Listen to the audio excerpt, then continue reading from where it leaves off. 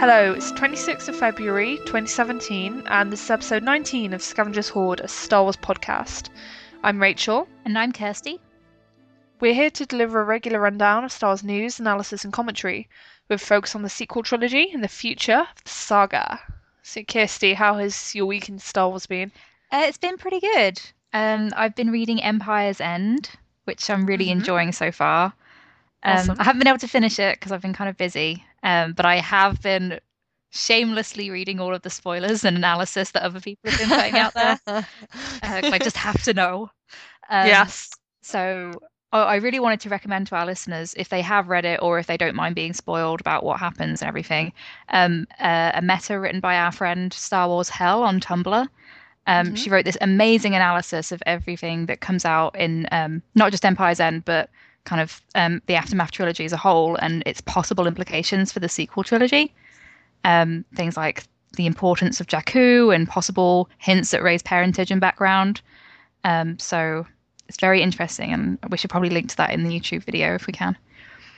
Yeah, it's a real titan. Oh yeah, it's very impressive, and she wrote it so quickly as well. She obviously just devoured the book and had all of these amazing thoughts and ideas she wanted to share with people. So yeah, no, it's the kind of thing I really, really admire, because so much work goes into those kinds of deconstructions, and it's just amazing, because I do think they seed things in these books for people to find, but for the most part, you're not going to realize what the seeds are until things are revealed further down the line. Right. And yeah, I think it's just the most amazing excavation of all those seeds and trying to piece them together into the story that they might be telling with this sequel trilogy. And yeah, it's really cool. Yeah. How's your week been? Yeah, no, it's been good. In terms of Star Wars, I haven't had a chance to get Empire's End yet, so alas, that has not happened. But I will have to work on that. And yeah, besides that, there's just been quite a few odds and ends in terms of Star Wars news, and for the more so, there's just been a lot of misinformation around. Because there's been all these confused reports about reshoots. It was some people saying they were going to do reshoots for The Last Jedi in Edinburgh in Scotland. Right. And that alone is a very, very strange suggestion that stretches credibility. And then basically you also have these counter reports coming out that say, no, that's not what's happening at all. It's for Avengers Infinity War or something. So yeah, it's just, you need to be careful in terms of navigating the Star Wars news landscape, because people are desperate for clicks, so they will put out things that aren't necessarily the most reliable. Yeah, it's true. When I saw those articles about Edinburgh, I used to live in Edinburgh, and I thought it was really strange because it's such a visually distinctive city. I would immediately recognize it if I saw it on film. And it's in that way that it would just kind of take you out of the Star Wars universe. Yeah. I know things would be modified, but I just saw the Trainspotting sequel. Don't know if you've watched that yet.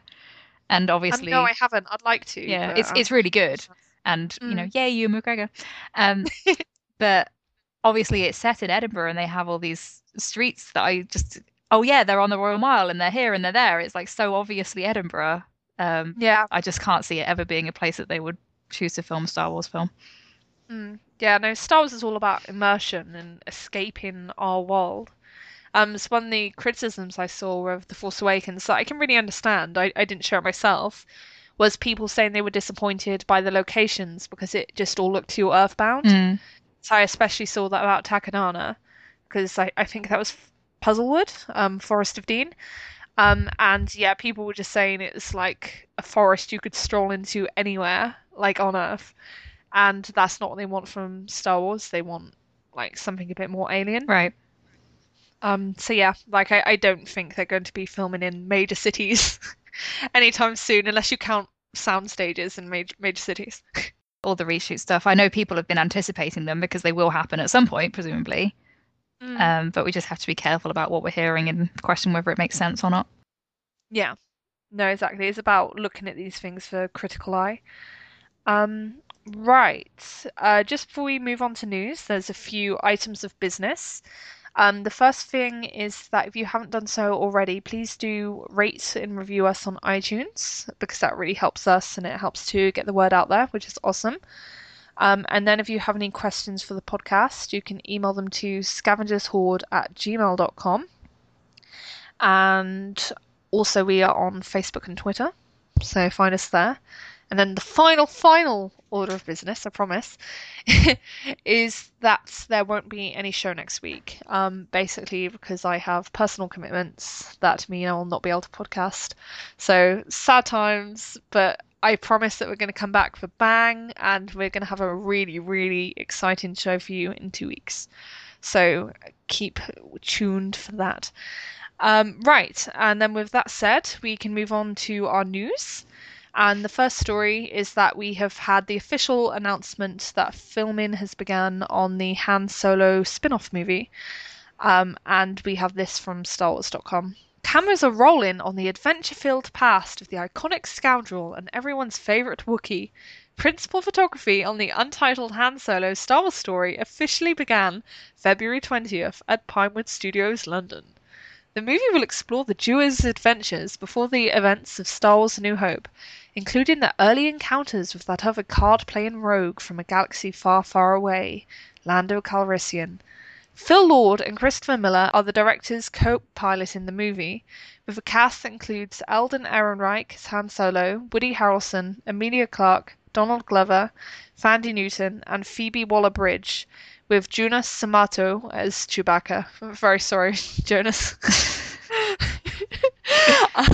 Watching such inspired people from all over the world with such unique voices come together for the sole purpose of making art is nothing short of miraculous, Lord and Miller said. We can't think of anything funny to say because we just feel really moved and really lucky. I know this is really bad, but because that quote is attributed to both of them, that just makes me think that Lord and Miller are like a hive mind. I know, that's and what that they speak simultaneously. Every single time they declare something, it's like Lord and Miller said. It's like I keep thinking of like Tweedledum and Tweedledee or something. Yes.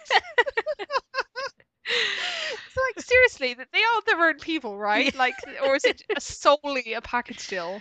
Yeah, it's pretty amusing. Obviously, just Yeah. one of them said that, or maybe they sat down and wrote a statement together, but it just sounds really bizarre. I think their publicist wrote that. Yeah, probably. But yeah, no, it's nice to see this. And they also released a very charming photo alongside this. None of the actors were in character for it, and Thandie Newton wasn't in the photo. Yeah, I kind of wish they'd waited for her to be in the photo. Yeah, it's a shame, isn't it? It's like, oh, come on. When she's announced in the press release as well, it feels a bit incomplete Well, because there's a big shaped gap. yeah, there's obviously already been a lot of commentary about the lack of women of color in Star Wars movies. And then Yes. I know just adding one into this film doesn't like address the issue, but that photo would have, I don't know. I don't know if that was well thought through. It's Disney, man. They have so much money. They could have just flown Fandy out there for the sole purpose of the photo, even if she wasn't meant to be shooting yet. Yeah, I'm guessing it is just because she's not filming yet, but yeah. The funniest thing about this for me was that I think literally 2 or 3 days before this press release came out, Phoebe Waller-Bridge was asked about whether she was in the Han Solo movie. She's like, "Oh, I don't know anything about that. You can't believe you read on the internet." It's like you're obviously lying. Yeah. I mean, you can't believe everything you see on the internet, so she's right Yeah. about that, but No, in this it's case. true. Yeah, in this case, it's correct. This is like Tom Hardy when he was confronted about being in Star Wars, bless him. He didn't try to hide it. He's like, how did you find that out? I think he literally asked that, or words to that effect. They're probably terrified of saying something wrong and getting into trouble, right? Like, Yeah, just like, I can't comment, sorry. yeah. What did you think about Woody Harrelson in the photo? Um, He looked like the drunk uncle had wandered in by mistake, and they'd be like, "Oh, come on, Woody, come on." I felt like it should have had the caption, "Do you want to buy some death sticks?" Yes. Oh man, bless him. Maybe he is like the death stick dealer from Attack of the Yeah, Clones, maybe. whose life took a different path after that encounter with Obi. I can see that. Or maybe they could do a Star Wars story purely about that character. It'd be like the train spotting of Star Wars. Yes, I would totally watch that. Yeah. We keep on saying how they want to like differentiate these films and like go really experimental, and that'd certainly be a way to go experimental. Yeah, let's have a story about spice. Spice. What is it? It's like you find all these moral panic films from like the 1930s, like about the menace of marijuana, and you could have like a fake propaganda film or something about the menace of That'd spice be and stuff. amazing. Yeah. Sorry, that was a funny tangent.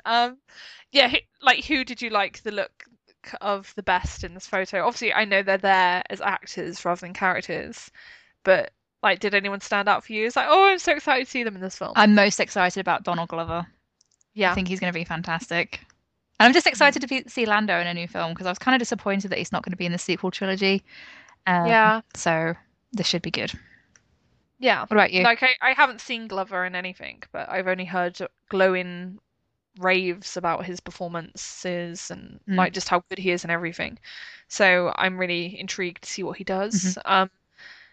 I because she's the one I'm most familiar with, I liked seeing Emilia Clarke, and I was also surprised by how different she looked from what I'm used to seeing her as. Like I don't necessarily mean different from Daenerys, because Daenerys obviously has blindingly white hair, so that is not Emilia Clarke. Right. But for whatever reason, just Emilia Clarke having that fringe Yeah, completely formed her for me. It's like, wow, she looks super different. I don't know why, but Star Wars characters having fringes, and it's totally possible that she just wouldn't have it in the film, and that's just like her hair currently now. I don't know. Um, Mm. but I was like, oh, a fringe for a Star Wars film like that. Just I don't know. Yeah, like it doesn't scream Star Wars to me, but they'll find a way. Because haven't we heard that Kelly Marie Tran might have one? It Yes, just I for think some reason it seems like too real worldy for me in terms of a look. Um, yeah, I did wonder if it was like a cynical thing where they're trying to differentiate her from all the other white brunettes and oh stuff. God, that might be true. Do you know what I mean though? Because there's all that furor over Jin and Rey looking too similar.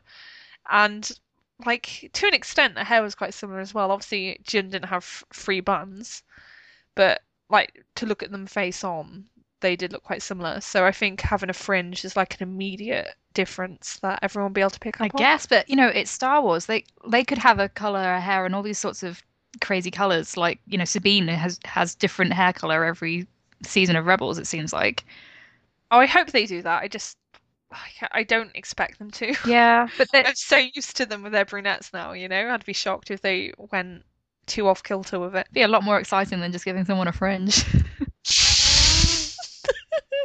Yes. Maybe they'll have to find some way to make it like a space fringe to make it like really avant-garde and exciting. Yeah. Um, yeah, no, so my hope is that we're going to learn more about this movie soonish. Oh I yeah, I'm can't guessing. imagine we're going to get something new at I Celebration. would have Would you think? thought so. Like they'll probably do something on the last day because that's kind of I don't know. I've heard people say that they think that there's going to be a new film announced as well, like the next spin-off. So Mm, yeah, they should give the spin-off some attention as well. Now kind of Rogue One's behind us and not everything can yeah, be about The Last Jedi, so yeah, no, exactly. I wonder if they're going to do the Obi-Wan oh announcements. I know maybe. I was speculating that that might happen last year at Celebration, but that was a bit of a bust in terms of news. So Yeah. That would be exciting if they finally announced that. yeah, imagine they brought out Ewan, the place would Oh my literally God. fall down. I would freak out so Yes. hard. I love him. Oh my God! Yeah, that would definitely be a fangirl moment for me. Yes. Right, on the note of celebration, that allows us to segue nicely into the next item, which is that the 40th anniversary event has been announced for Star Wars Celebration, and there has also been the first poster for Star Wars Celebration released. And again, we have this from StarWars.com. A very special tribute to the 40th anniversary of Star Wars will kick off Celebration Orlando in grand fashion. The Star Wars 40th Anniversary panel, hosted by Warwick Davis and set for Thursday, 13th of April, will feature Lucasfilm President Kathleen Kennedy and discussions of some of the saga's brightest stars. It promises to highlight the impact of the galaxy far, far away and the fandom that has propelled it for the last 4 decades. This marquee celebration event will undoubtedly include many not to be missed surprises, so set hyperspace coordinates accordingly. So, what do you think about the sound of this event, Miss I'm going to celebration? Wahaha. I think it should be fantastic. You know, Yes. this is a really special anniversary moment. Um, Mm, yeah, you know, and especially with Carrie passing so recently as well. Like, I feel like they're going to make it really special and memorable for everyone who's there. yeah, So, yeah. No, definitely. I'd expect like Carrie to be a big component of that because I don't see how you could celebrate such a big anniversary for Star Wars without making it in a big part about Carrie, especially now. mm. I've heard Um, people wondering, like, I've seen people speculating on Twitter, like maybe George Lucas would turn up. What do you think about that? wow, that'd be amazing. Yeah, That'd be so I'm cool. not sure Like, how likely it would be because you know, I'm not really sure about his feelings on what Disney have been doing with Star Wars and everything, but mm, that'd be a pretty special moment. yeah, I'm not sure what would bring the house down more, Ewan McGregor showing up live on stage or George Lucas showing up. I'd expect George, Oh to be yeah. honest. He's like the daddy of Star Wars, so you can't beat George. Yeah. I feel like if any time he's going to turn up, that would make sense, right? Like Yeah, the anniversary of the first Star Wars film. So, it's basically celebrating what he did. yeah, Like, exactly. obviously, it was a massive team assembled around Star Wars that made it work, but like he was the impetus behind it all. Mm. So, yeah, like if any one person deserves credit, George Lucas does. Yeah, and I assume Mark Hamill will be there as well. They might get Yeah, Harrison Ford. I'm not sure. Maybe he's just completely done with Star Wars now, but right. Depends on how much money they have in the that briefcase. is true. But, you know, they should have a fair few people were involved in the original film come back to talk about it. Yeah, So, no, absolutely. I'd very much expect that. Do you reckon you're going to be like queuing overnight for this one, or would it probably be you'll just arrive early and hope you'll get a ticket? I don't know. I've got to figure it out, like Yeah, how I'm feeling then, like what people I know want to do. Um, mm, I would say yeah, sure. overall the Last Jedi panel will be my priority, just because that's going to be like brand new stuff. Yeah, Um, absolutely. so who knows? I don't want to spend all the time queuing. That's the thing. Yeah, no, exactly. It's so hard. If I were going, I'd like you definitely prioritize the Last Jedi thing because then you know you are seeing something live and you're the first person seeing that in the entire world, and that's so exciting. Mm. Um, but again, also the 40th anniversary event will be really unique and special. But at the same time, I'm sure there's going to be huge demand. There's going to be huge demand for all the panels because there always are. But I would expect it to be of a lower degree than what the demand for the Last Jedi panel would be I like. don't know, honestly. You know, Yeah, Star Wars fans are in it for all sorts of different reasons, and there might be people yeah, it's going who true. aren't even really that enthusiastic about the sequel trilogy because Yeah, some people didn't like The Force Awakens, you know? yeah. So, No, that's a good point. And I guess like if rumors get out that George Lucas will be on that stage for that event, mm, then yeah, absolutely, it'd be like a stampede of people trying to get tickets for it. yeah, I mean, I'm just basing this on what they did for Europe, but they had big screens elsewhere in the arena, in Yeah, case you couldn't make it into the panel. So it's not like you miss out, and obviously you're still surrounded by lots of other fans. So, yeah. No, exactly. There's always going to be lots of opportunities and along obviously those they'll lines. have the live stream going for everyone who's not able to be there as well. So, Yeah, thank goodness. Yeah, and what did you make of the oh, poster? I loved it. I thought they Yeah, did a it's really really good cool. job with it. I think I like it more than the one for last year. And I was really excited to have prequel characters on it Mm, because people have been kind of saying, oh, maybe Disney don't like the prequels or are trying to kind of hide the fact that they're just kind of tiptoeing around them because uh, people tend to say that the original trilogy was much better. So, and obviously The Force Awakens was kind of an homage to that much more than the prequels. But they've got mm, Anakin, Padme, and Obi-Wan right there. So yeah. it's cool to see that represented.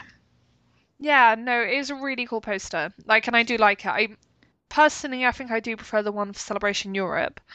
And it's just a few reasons. I think I prefer it because it's in color, and I also prefer it because I just felt like it was a tighter composition overall. Okay.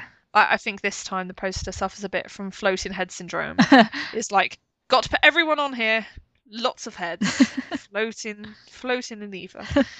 So yeah, it just didn't strike me as artistic, but I still really like it. Like, and like you say, it's really nice to see all of the trilogies represented because that definitely didn't happen in the last poster or in the poster for I think, Anaheim, Mm, because they were like both much more focused on the original trilogy and the sequel trilogy. yeah. Um, so yeah, no, it's nice to see the full spectrum of Star Wars brought back into the fold. I do think I was looking at the bit, where there's I don't have it right in front of me, but I remember like there's Kylo and Rey on either side, and then Hmm. Rey has Finn and Poe to her right, and Yes. then on the other side there's Hux and Phasma. And I Yes. know it's like done to like balance out the imagery, but Hux and Phasma to me do not play as big a part as Finn and Poe do. But they're kind of on an even playing field. It's great news for all the Hux and Phasma fans. Are there Phasma fans? Uh, I think she's generally treated as like an accessory to other fandoms. Right. So she's like the best friend in like Hilux fics and stuff. Right. I'm not sure how much of like a standalone fandom she That's has not. because she's not much of a standalone character. Yeah, that's what I mean. Yeah. Yeah.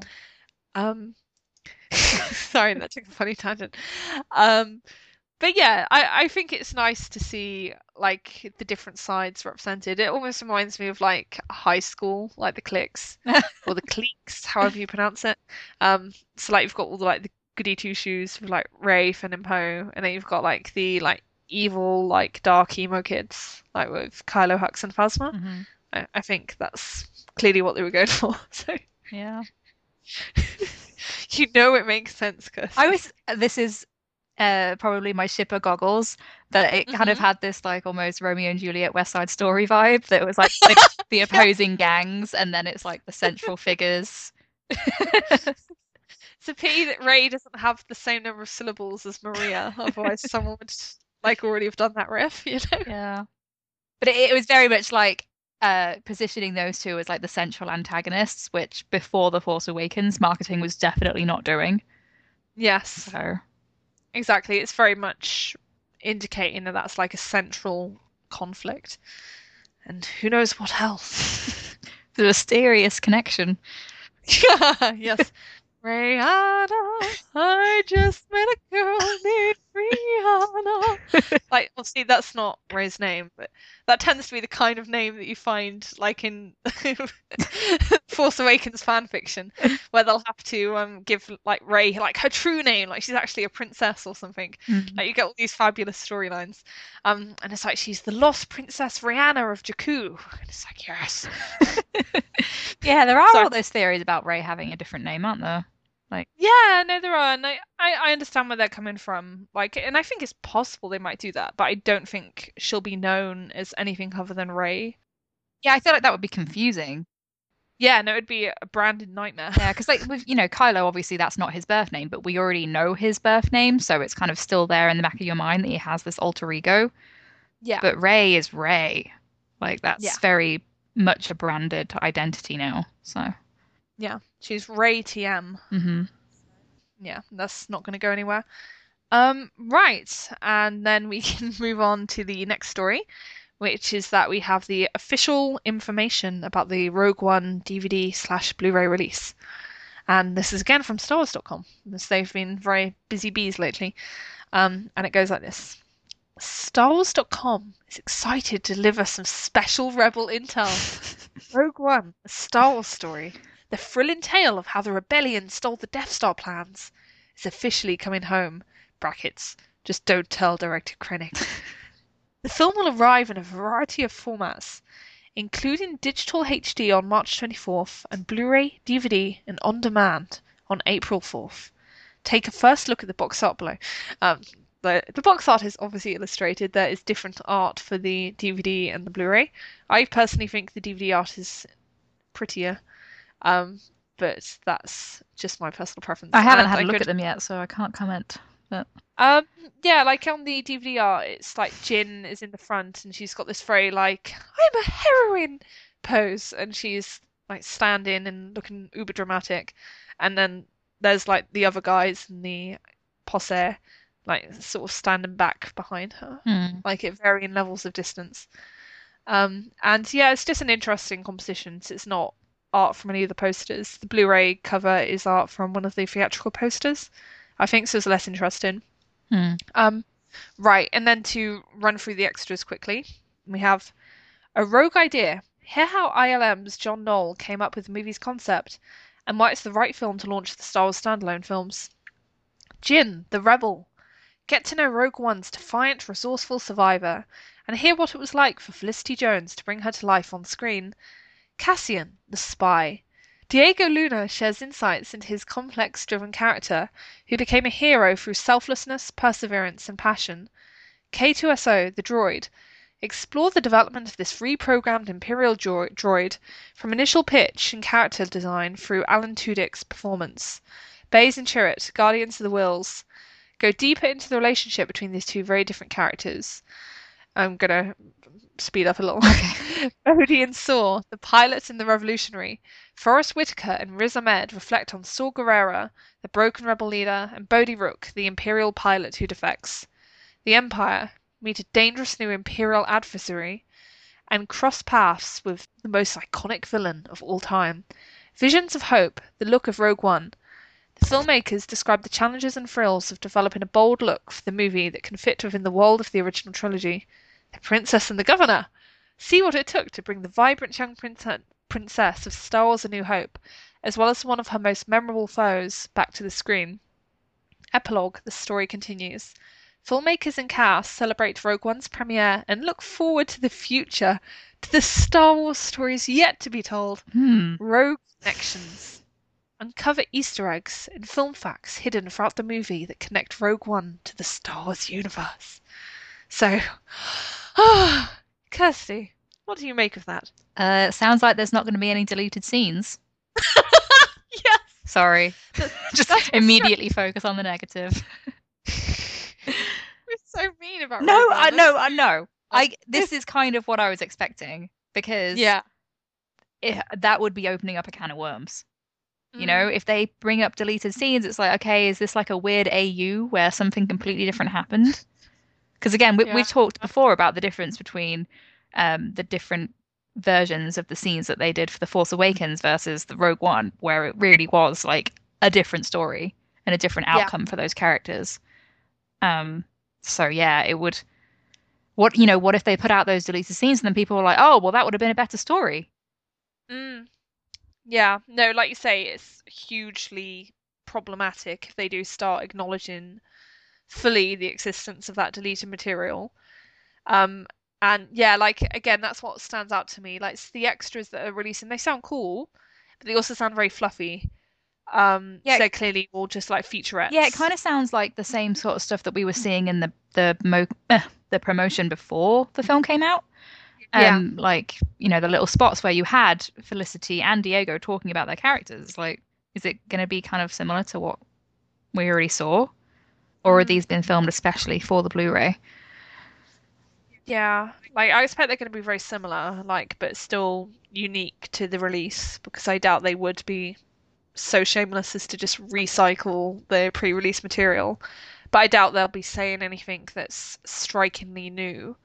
Because one thing I've noticed throughout all of the publicity for Rogue One has just been this like deafening silence on like the reshoots, and there's just been really like no willingness to admit about the extent of the changes that happened.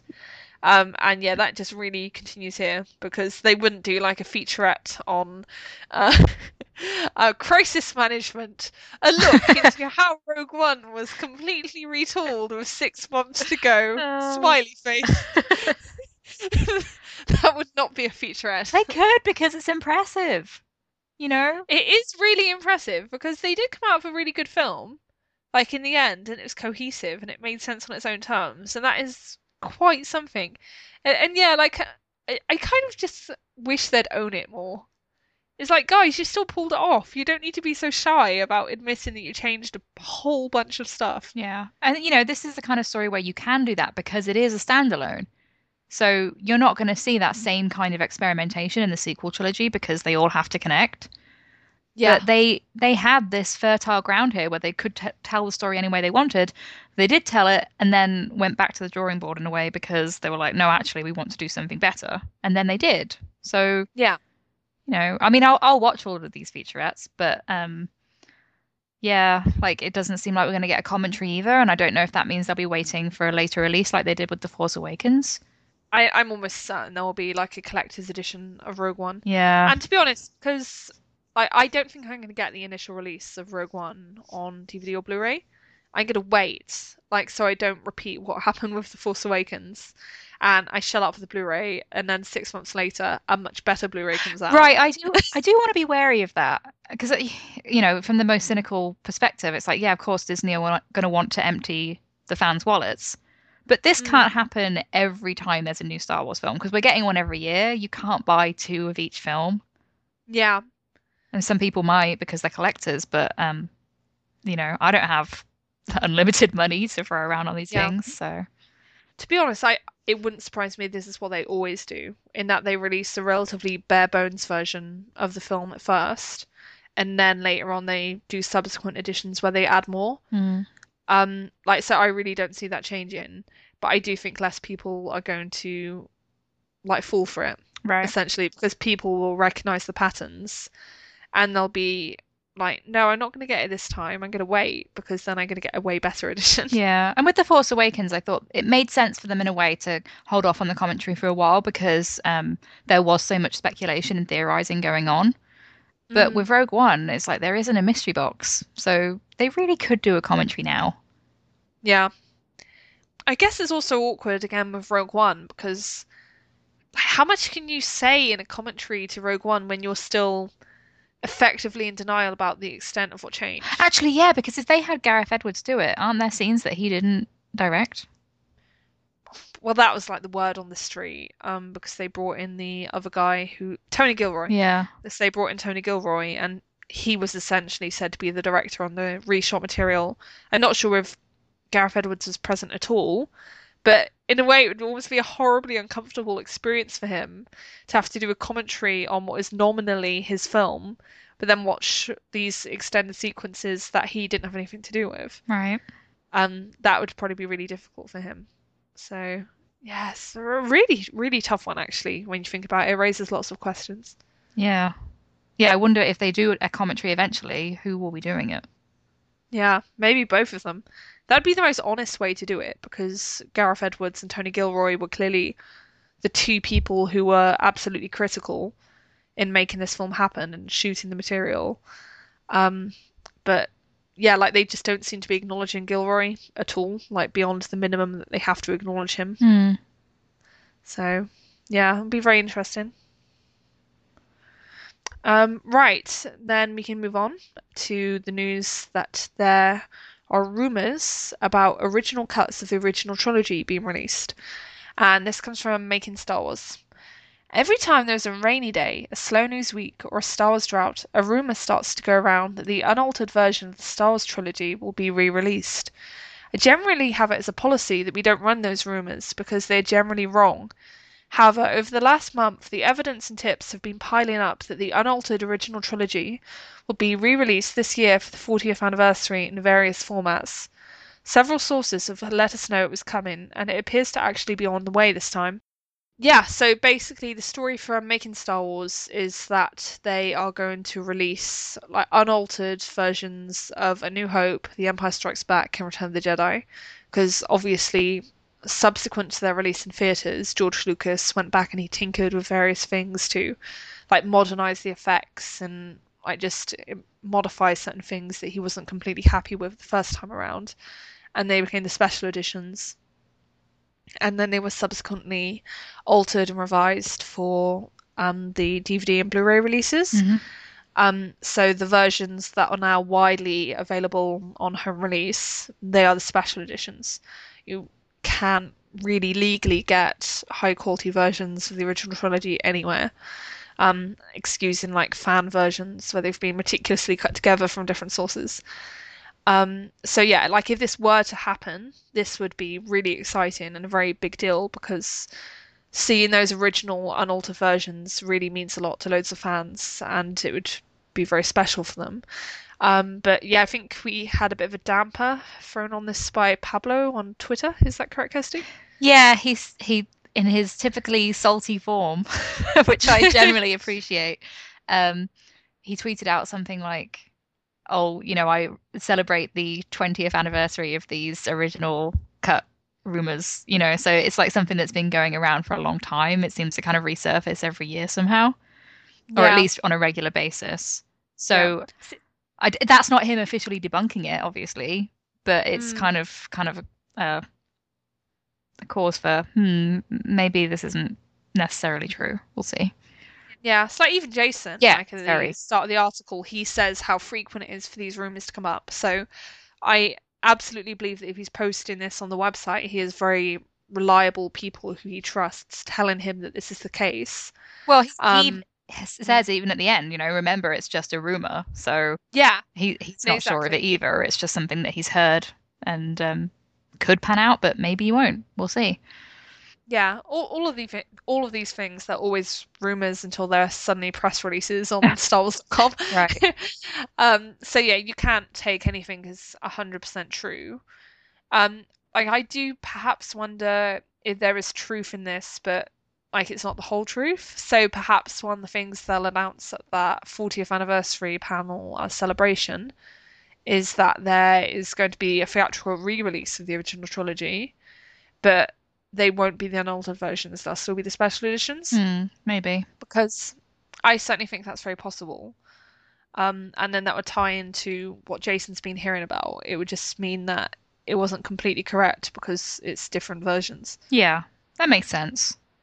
Yeah. So I could see them doing that because Celebration is like mid-April, and then I think the anniversary of A New Hope's release is in May. hmm And then that would be enough of a window to actually re-release the films in May for like a short run. Yeah. And people go wild for that. Oh, yeah, I would be Because, excited to see them in theaters. yeah, like so I got lucky. I saw them in the BFI like all back to back the original trilogy a couple of years ago, and Cool. that was amazing. It was such a good experience, and I'd jump to see them again. hmm 'Cause it's just so cool.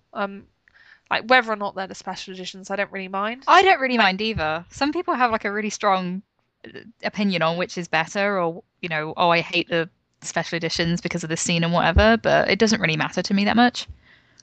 yeah, like it really doesn't bother me. Like, I think there's only one thing I don't actively dislike about the special editions, and that's like I don't like the changes to Jabba's palace and Return of the Jedi. Hmm. Because some of the stuff that was added there it just goes a bit too far for me. And because that was the Star Wars film of my childhood, the one I watched over and over again on VHS, like seeing like the new version of the song Yeah. and seeing those new like dancer characters and stuff, like all of that, it feels a bit false to me. Like I know it wasn't there Yeah. before. And yeah, it just jars. But it doesn't like ruin my enjoyment of the film or like affect it in a serious way.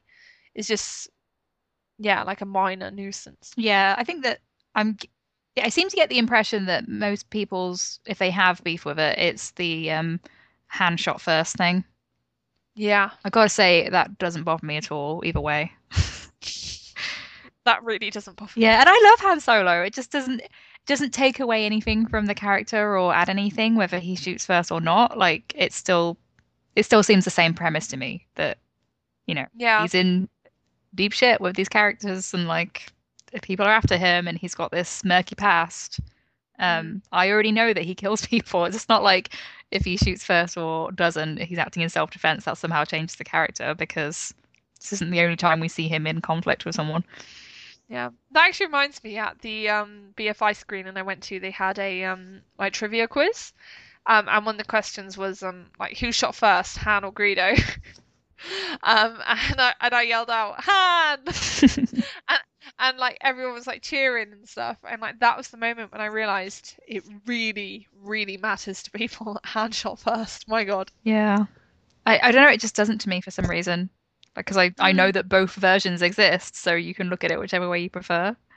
Yeah, like I do think it would be nice to have the unaltered versions available for people who like remember them from their childhood or just want to see these films as they were when they came out in the cinema. Oh yeah, So if the room is true, I will probably buy them because yeah, I same. think it's a cool idea if that's what's happening.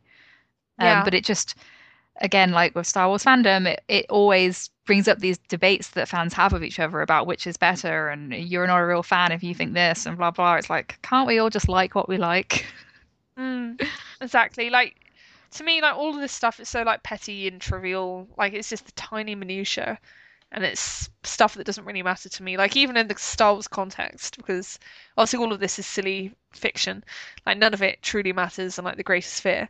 Um, but yeah, like it's just like we're talking like a few seconds altered here and there. It's not that big a deal. Yeah. I mean, people will just, I guess, use anything to kind of gatekeep other fans, but Yeah, so if it's not this, it's something else. But yeah. People will find ways. Right. Then the next story is that we have J.J. Abrams making some nice comments about Episode 8 and Carrie Fisher. And this is from Star Wars Newsnet, but I think the people originally speaking to Abrams were ET Online. Mhm. So it goes like this. Were you a little jealous that someone else got to write Luke's first line of dialogue? Sure, there's definitely a pain, but Rian Johnson is a great filmmaker and storyteller, and I think what he's done is, well, you will see. But for me, I was less jealous and more excited as a fan of the series. My involvement is minimal, as Rian Johnson is a filmmaker who doesn't need to be babysat. He is hard at work in editing the movie now, and it's going to be amazing. And then on Carrie. She will be remembered for exactly who she was. One of the most brilliant minds, irreverent, clever, blinding bright. I knew her for decades. To know her and to work with her, especially as that character, was surreal and a beautiful thing. Yeah, so what do you make of this, Kirsty? I think it's really lovely. Hmm. I mean, he's not going to talk shit about The Last Jedi. Sorry, I keep swearing today. I need to stop. Don't worry, you're fine. Um, he's not going to say anything bad about it, obviously. Mm, But it's nice that he is like emphasizing that Ryan knows what he's doing and he trusts him as a filmmaker, and a mm, writer. yeah. And yeah, and he's just as excited to see it as everyone else is because he is a big Mm, fan of Star Wars. So yeah. Yeah, no, the thing that stuck out to me here was I like that JJ is really taking a back seat here. Because JJ is still going to have a credit for The Last Jedi. I think he's executive producing. But yeah, like it's nice that everyone is really trusting Rian Johnson to take such an assertive hand with this film. right. And it's like, no, when I hand over, I really do hand it over. I'm not like gonna linger over him like a creepy shadow person. Yeah, and Uh, I think Ryan had quite a hand in The Force Awakens as well, in terms of setting yes. up certain scenes and dynamics. So they Mm, if they worked together on the foundation, obviously it was primarily JJ's vision with Kasdan, but and Ryan was involved, and then it should really fit quite seamlessly. yeah. So, No, Rian Johnson was J.J. Abrams' creepy shadow person on The Force Awakens. but that's good, isn't it? Like we, Yeah, yeah, yeah. I don't mean I should just find a completely different terminology for that because there's no good spin you can put on creepy shadow person. Like he was a reassuring and constant presence on the set of so, and we also know that Ryan had influence on Bloodline as well. So, some yes. fans are like, oh, well, the books, barely anyone reads them, so they don't have any bearing on anything. But the fact that you've got one of the directors of the film contributing to the story there in some way, however small, means that Mm, they are really wanting the story to all fit together and make sense. yeah. So that's Which great. I find so reassuring. Yeah. Like 'cause it really shows that he cares and that he wants this to be cohesive. And that's so cool Hmm. because that's one of people's biggest fears, I think, that when all is said and done, people will look back and think, well, this doesn't really fit together. And touch wood, I'm confident that's not going to be the case. Yeah, I am too. Mm. So yeah, exciting times. Um, right. And then we have the news that sequences for The Last Jedi have been shot in IMAX. Following J.J. Abrams' iconic use of IMAX registered trademark cameras in Star Wars The Force Awakens, the companies have also announced that director Rian Johnson has captured key sequences of Star Wars The Last Jedi using IMAX's extremely high resolution cameras, delivering IMAX audiences greater scope and increased image quality in IMAX's exclusive aspect ratio for a uniquely immersive experience. um, wasn't it an IMAX camera that fell into the sea in Ireland? Yeah, I think so. So we That must have so we know cost so that much money. we know that some of those key scenes included those with the Act 2 sequences. So Yes. Was that for The Last Jedi that happened or on Force it Awakens? was The Last Jedi because remember Ryan Johnson was talking about it at the Future Filmmakers panel last year. Oh yeah. Yeah. Sorry, I don't know why I find this loss of extremely expensive equipment really funny. Yeah, it kind of is. The Yeah. perils of Oh, shooting on location. yeah, no, exactly. Like it'd be more funny if like a seagull knocked it over. Maybe that is what happened. We'll get the full story at some point. But yeah, being serious, sorry. This is a good news. Yeah, it's good to know, but it's not like, wow, breaking news. Again, they Yeah. say, hey, this also was true for The Force Awakens. So Yeah. There was a reason why I put this last. yeah, it's like, It was yeah, one great. what it was one of those things where I was like, should I include this? It's like, okay, I'll include it. Yeah, it's kind of Um, just a promotion for IMAX, really, isn't it? yeah, it is. So look at the big films that be using our equipment. Yay! But yeah, I'll just reiterate what I've said before that I love IMAX. It's an incredible way to see films and especially Star Wars films. So the fact that some of The Last Jedi is going to be shot in native IMAX format is really cool. hmm And I'm very excited to see what it looks like. 'Cause it's probably going to be freaking spectacular. Yeah, I think it's going to be a gorgeous movie. So Mm, yeah, I expect nothing less, Ryan. Sorry, not to sound creepy or anything. Um, right. And then we have it came from Twitter because there wasn't anything really worth talking about on Reddit, so I went for Twitter instead.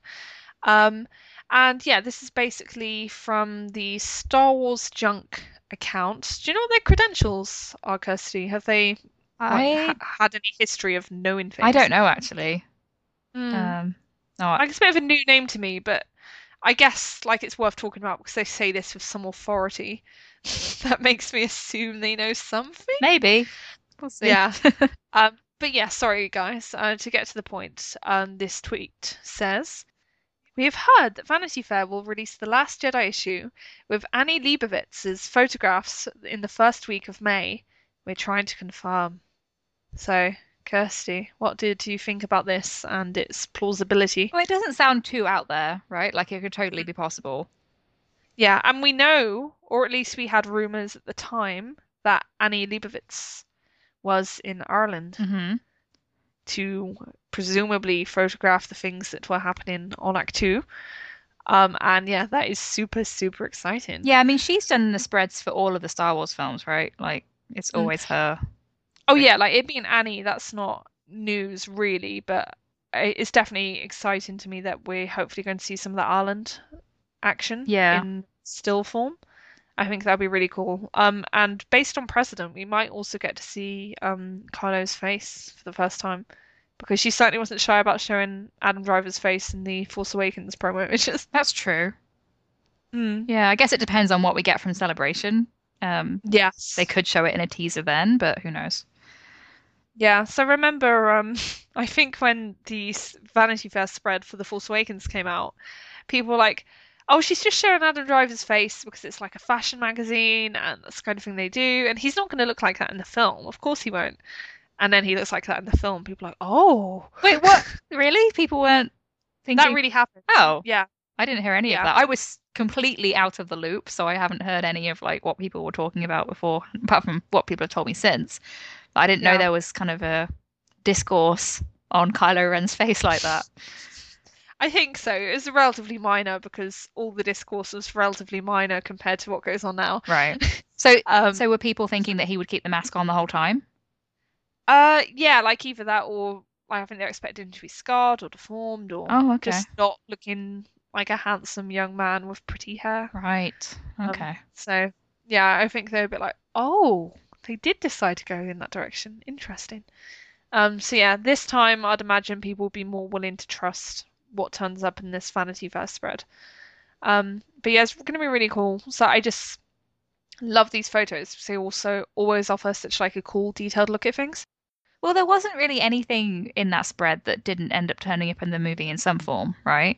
Yeah, So I know that they no, had that's big right. emphasis on like the aliens in the background at Maz's castle, and then they had Maz and Ray and Finn and Chewie and Han and everyone. I'm pretty sure they didn't have Maz, Oh, did they not? actually. Oh, they had No, Lupita with the motion capture stuff on, right? Like, they had the that's white right. dots on her face. Yeah, Yeah. that's true. Exactly. So I'd expect we're going to get good looks at everyone, pretty much. So we're going to get good looks at Kelly Marie Tran. We're going to get good looks at Yes, I'm so Benicio excited del about that. Toro. Yes, it's going to be so cool. And Laura Dern. Hmm. Because did you see when like there was a guy tweeting about the merchandise from the toy Oh, fair, yes, I did see that. and like I think he tweeted about a calendar for The Last Jedi, and I think he referred to Kelly Marie Tran as an Asian child. Yeah. And yeah, like, and I think he genuinely thought it was an Asian child, but it's still like, sir, you're reporting on Star Wars. You really, really should know that this is like a lead actress and she's like 27 years old. Yeah, people pointed her out to him, like, "Oh, Kelly Marie Tran has been cast in The Last Jedi. Are you sure it's not her?" And he was like, "Oh, I haven't heard of her." It was just like, really? Okay, Yeah. bit strange. Wasn't it a Star Wars fan site as well? Yeah, he was someone who writes about Star Wars. So I was kind of surprised that he wasn't already familiar with her being cast. Yeah, I'm not sure how you could miss that. It was like such a big deal when that cast came out. Yeah. It's like, oh, who's this unknown girl? Mm. But yeah, like I guess it's surprising how these things sort of fly under the radar sometimes. That's the kind of thing that I wish that they had given us more details already. I know it's probably just going to come out at Celebration, so we just need to be patient. But Mm. in the meantime, these new cast members, especially someone unknown like her, like Benicio Mhm. del Toro and Laura Dern, are already well-known people. Um, Yeah, they're just kind of being overlooked, and yeah, it's a shame. yeah, that's a real pity. Um, yeah, have you got anything else you want to say about the Vanity Fair spread? I think it's totally possible that it could come out in May. I think the Vanity Fair issue for The Force Awakens was June. Mm, So who knows if they'll be doing it a bit earlier this year or whatever, but I guess we'll find out pretty soon because they'll be coming up. I know from my old obsession with fashion magazines, that so basically the issue of Vanity Fair that comes out in the first week of May, that will be labeled the June Oh, issue. that's true. Yeah. Yeah, Okay. so So, it would be at the same stage pretty much that we got the Vanity Fair spread for okay, The Force that's why it Awakens. was confusing me because they were talking about May, but what they mean is it'll be the June issue. Yeah, Okay, that makes sense. exactly. Okay. Yeah. So that's what would be happening. Right. Yeah, so I really hope that happens, and fingers crossed it is when Star Wars John Hussein it is, because that would be really cool, and it feels reassuringly soon. Right. Then the last thing we have is that we have a question from Emily via email.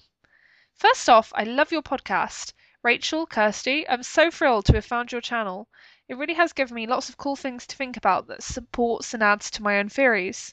It's so nice to find out there that there are others who share similar thoughts and views when it comes to Star Wars, and more specifically Reylo. It's also refreshing to see how kind and classy you both are when sharing your thoughts and predictions for Episode 8, versus people who feel like attacking those with a different perspective on where the story could be headed. Thank you. That's very kind. The first time I watched The Force Awakens, I was completely sold on the idea that Rey was Luke's daughter, but as time went on, I started having doubts, mainly because of the interest and vibe I was feeling between Rey and Kylo. In the past few months, I'm feeling that the possibility of romance between the two evolving would be a far more interesting story and twist than Rey simply being Luke's daughter. I have multiple questions for you girls, but this question has been on my mind a lot. A while ago, there was a leak that stated that Rey was seen with a green sleeve on set. Many have said that this reveals she will lose a limb in Episode 8. I'm not very happy about this news, since the protagonist in every Star Wars movie has lost limbs. It'd be nice to see a change. But the biggest reason this concerns me is that many are speculating that Kylo Ren is the one who inflicts this injury on Rey. Since I'm such a huge Reylo shipper, I'm afraid of this happening. With what I observed in the movie and in other source material, Kylo never wanted to kill or harm Rey. It would be disappointing to see this happen, since I probably wouldn't ship Reylo at that point, or at least it would be very hard to. I feel like it would also be a lot harder for a redemption arc for Kylo if romance with Rey will play a huge part of that. What are your thoughts? Do you think Kylo would do this to Rey in a rematch lightsaber duel, or perhaps this is a nightmare vision? Yes, so Kirsty, what are your thoughts on this? Um, so I remember hearing about this green sleeve rumor, and Hmm. was it one that was originally reported by Mike Zero? It is, Yeah, and yes. I don't remember hearing about it anywhere else, at least like corroborated by other Star Wars spoiler sites and everything. Yeah. So I have my doubts, to put it mildly, Mm. about whether Yeah. this is trustworthy. I don't like to sound mean, but Mike Zero is basically the fake news of Star Wars fandom. It kind of bothers me that he has so much influence over what people think is going to happen in the story, and he steals content from other people, which bothers Yeah. me. I just, I don't know. Um, Yeah, no, it's worrying because like there are so many more reliable sources out there, yet people always seem to flock to Mike Zero. And I think it's just because he always comes up with these very sensational and appealing sounding stories, and that makes them good like clickbait. So I've seen what are legitimate outlets like The Independent, the UK newspaper, and Slash Film. I've seen them pick up on Mike Zero as a source and report on rumors from Mike Zero. yeah, And it's just the saddest thing in the world. It's like, why? Why are you doing this? And I know it's why. It's because people are voraciously hungry for Star Wars rumors. So they're past the point of caring about how legitimate they are. So I think everyone knows that Mike Zero basically makes up his rumors. Um, but yeah, they want that clickbait, so they'll just use it, yeah. and But it's just I sad. think this is the problem though, because not everyone knows that, right? Because he has Mm, such a following, um, that people do think, oh, he must be trustworthy. So, and then that's how we get these rumors, and people are genuinely panicked because they don't think it feels right for the characters and don't want to mm, see Rey harmed in that way. yeah. I just can't see them harming Rey like that. Um, Mm, Partly because there are these kind of double standards when it comes to how female heroes will be treated in films like this. mm, You'll notice that in The Force Awakens, Rey came out without a scratch on her. Finn yeah. obviously didn't. That's Yeah. partly because Kylo Ren treats Finn and Rey differently. That's obviously um, part of the takeaway there.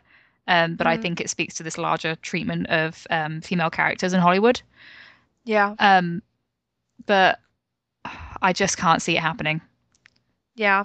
No, like I don't think it will happen, and there's no legitimate source saying that will happen. So basically, the message is don't worry. Like, I understand why you'd panic upon seeing this kind of thing, but like it's really uncorroborated, and Mike Zero is a very unreliable source for actual spoiler information. So if you see anything where he's cited as the origin of a piece of information, be extremely suspicious at a minimum and just completely disregard it for the most part. That's what I would do anyway, because you just can't trust it. Yeah, I don't watch his videos, but if you go on his channel and have a quick look at the types of theories that he's putting out there, he seems to put everything out there, like throw it at the wall and see what sticks. Um, Yeah. and often a lot of the ideas are contradictory, which is, fair. He can speculate about whatever he wants, but it seems to me that it's kind of with the tactic of whatever comes out in the actual film, he can say he was right because he theorizes about absolutely everything. Mm, Um, so exactly. Yeah. Like he's bound to be right on some point exactly. because he's come up with every conceivable angle on every conceivable character and plot point. Um, but yeah, like it's going to be coincidence pretty much. Yeah, you know, it doesn't bother me as much on a personal level because I don't consider myself like a Star Wars journalist or someone who has insider access. But for people who do in the Star Wars community who work really hard and, develop these relationships with sources, you can see them getting really visibly frustrated with the fact that this guy gets so much attention, um, Mm, because he steals their content and makes stuff up, and I can see that being really frustrating for people who are actually trying to do work. So yeah. it's a shame. Yeah. No, it kind of gives all the Star Wars journalists a bit of a bad reputation, and it's a shame. Hmm. Right. But yeah, enough about Mike Zero and all that nonsense. Oh, well, I thought you might want to talk about the bit where she says the first time she watched The Force Awakens, she Mm. thought Rey was Luke's daughter because that was kind of similar to your experience, isn't it? Oh yeah, no, it was like my experience was very much like Emily's. Like I think the first time I saw it, like I went in with this very heavy expectation that Rey and Luke had to be related.